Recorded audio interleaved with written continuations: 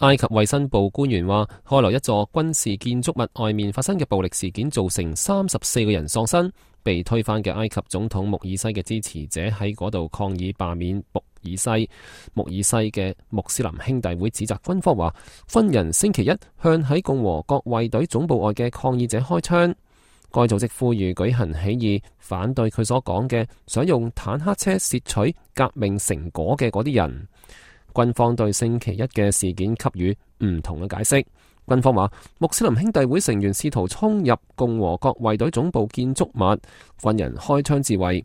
軍方話，一名軍人被打死。為咗回應星期一嘅暴力衝突，極端嘅保守薩拉菲派光明黨話佢準備退出組成新政府嘅談判。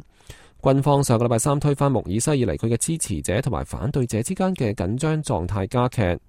雙方喺開羅同埋其他城市舉行大規模集會，有啲集會發展成為暴力衝突。埃及全國上個禮拜五嘅衝突造成至少36個人喪生，